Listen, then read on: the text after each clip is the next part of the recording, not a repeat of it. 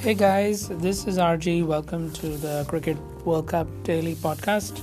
So, the World Cup is well and truly away. We've had close to 5 matches, in fact, 6 matches already completed. And the first thing that surprises me is that 9 out of 10 teams in the World Cup have already played matches, and some have played 2 matches. But India is yet to have its first match.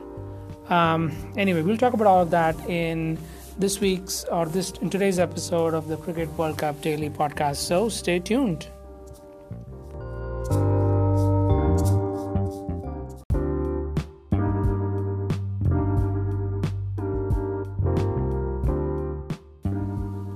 Hey guys, so Pakistan took on West Indies in the second match at the Trent Bridge ground. Trent Bridge is an amazing ground. It's got a lot of history. There have been a number of great test matches played there. So I thought Pakistan started pretty well. Both Imam and Fakhar, they looked good, but when they came into the crease, but Imam was out very, very cheaply. There was great fielding by the West Indies keeper Shai Hope, and overall I think West Indies were really good in restricting Pakistan to 105, which was their lowest total in the World Cup. But I'm pretty sure Pakistan will come back very strongly. In fact, one of the things that is unique about the Pakistan team is they can just surprise you at times when you don't expect. So I'm really looking forward to that. The West Indies, I think it was pretty easy for them. They came out batting. Chris Gayle, Shai Hope, both were at their very best. Chris Gayle was pounding a number of sixes, and I think he has broken a record for the most number of sixes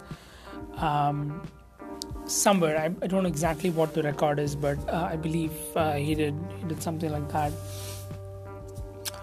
Mohammad Amir, I thought, bowled pretty well. I think he was definitely keeping the pressure up on the Windies, but again the batsmen definitely let them down, so it was certain that the Windies would cruise through, and they finally aced the target pretty much in the 13th or the 14th over, I guess.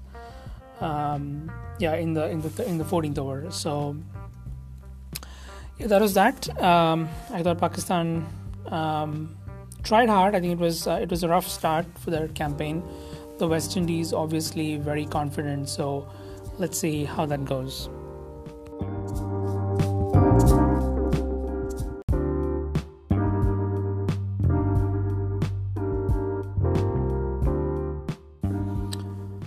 So game 3 of the World Cup, Sri Lanka took on New Zealand over the weekend. The match was at Sophia Gardens in Cardiff, Wales. So, as you know, England and Wales are both hosting the World Cup, and this was the first match at Cardiff in Wales. Cardiff has played host to a number of one-day internationals before, and it's also recently become a test venue as well. So here, I think New Zealand were way too good for Sri Lanka. New Zealand won the toss. They chose to field. But right up front, New Zealand took very quick wickets, and Sri Lanka was really finding it hard to score. There were some good hits. I thought Pereira tried to play pretty well, but again, the wickets were tumbling really fast, and Henry and Trent Boult were completely all over the Sri Lankan team. So they crashed from 92 for 6 to I guess they were all out for close to 136, and yeah, they were all out at 136. Again, 2 Asian teams, Pakistan and Sri Lanka, back-to-back scoring below par scores, much less than what they can actually accomplish. Ferguson and Henry took 3 wickets apiece, and New Zealand needed 137 runs to win. I think it was pretty easy. They got cracking from the start. Guptill and Munro pretty much raced to their 50s very quickly. and they actually hit the target without losing a wicket. And so it was a clinical victory for the New Zealand team in their first outing at the World Cup.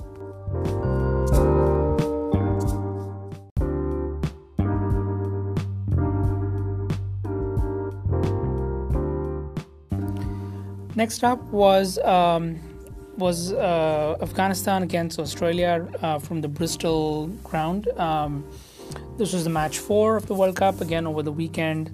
Afghanistan, interestingly, won the toss and chose to bat. I was very surprised with that decision because they actually pride themselves on having a very good spin attack, or a very, I would say, a spin attack that can give you the run for your money.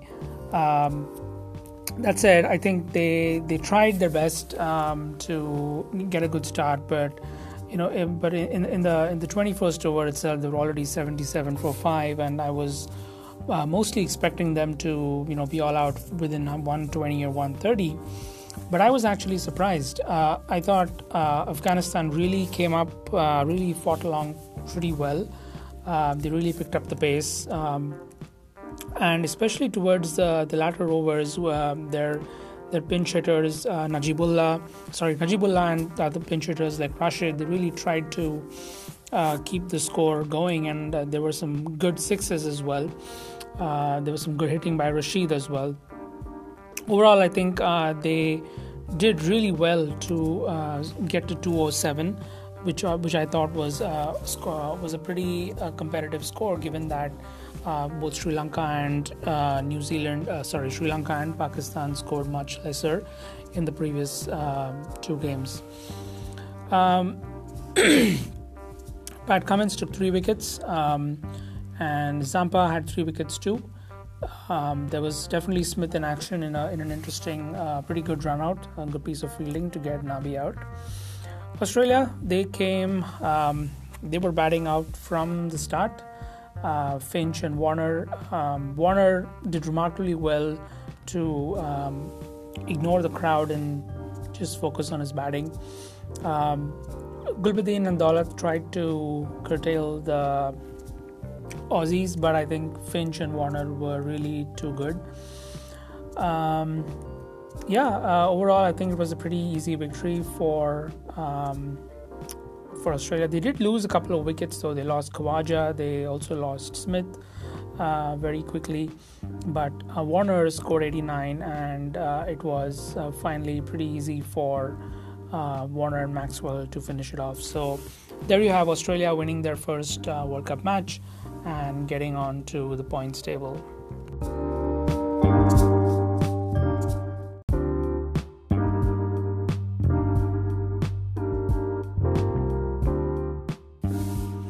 And finally, the last game of the weekend, it was match 5 at the Oval, Bangladesh taking on South Africa.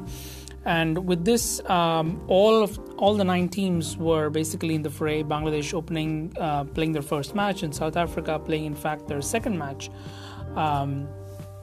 So it was going to be an interesting game, although I was expecting South Africa to cruise through. But guess what?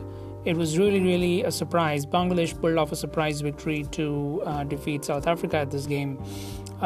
It was a great batting by Shakib and Soumya Sarkar. They did really well to get a score above 300, which was their first, their highest score in the World Cup and in ODIs. South Africa, they didn't really look agile on the field. They were sort of slow, and their body language was not very impressive, and it was very surprising for them to sort of slow down their momentum already, and maybe it was because of their loss against England. Bangladesh had a score of 330 for 6. South Africa, they started off well, de Kock and Markram, but they kept losing wickets at periodic moments, and Mehdi and Shakib Hassan had excellent bowling performances to finally restrict South Africa to 22 runs. With a deficit of 22 runs. So there you have it. South Africa lost to Bangladesh, and that was very surprising. A lot of the people in the news, they're actually saying that it was not so much of an upset by Bangladesh. Their time has come, but clearly this is something that has definitely brought the World Cup alive.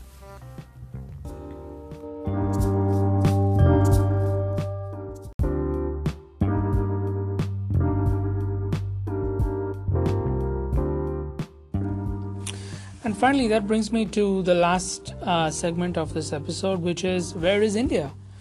It is really surprising that the World Cup is into its officially the second week, and we've seen 5 days of cricket already, and India is yet to open their account. And in fact, the first match of India is not today, is not tomorrow, it's on Wednesday. So it's really surprising that the Indian team has gotten so much time to prepare. Now, I've been reading of reports that this is all part of giving players rest after IPL, but I don't know. I just feel that, watching other teams get into the momentum, playing their first game, their second game, can also just have a negative effect if the team is just watching them and not out on the field. I feel like India should have played their first match over the weekend, or at least by today, which is Monday. It's really surprising. I'm not really sure what the rationale is. Clearly, the ICC should be a little tough about these things and not allow individual teams to plan their own itinerary in a global tournament like ICC. Anyway, I think part of this is just like the frustration of not seeing India play at the World Cup yet, and I worry that as we wait longer, the waiting period can have a negative effect. We're already hearing rumors about Kohli's injury. Vijay Shankar is recovering. Kedar Jadhav is recovering. Bhuvnesh is also, I think, just recovering now. And I think the more you wait on the sidelines, the more it is bad for you as a player and as a team. And of course, for us fans too.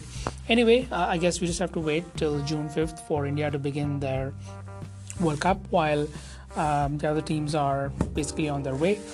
But stay tuned, folks. Tomorrow we get you a report again from the classic match today between Pakistan and Bangladesh.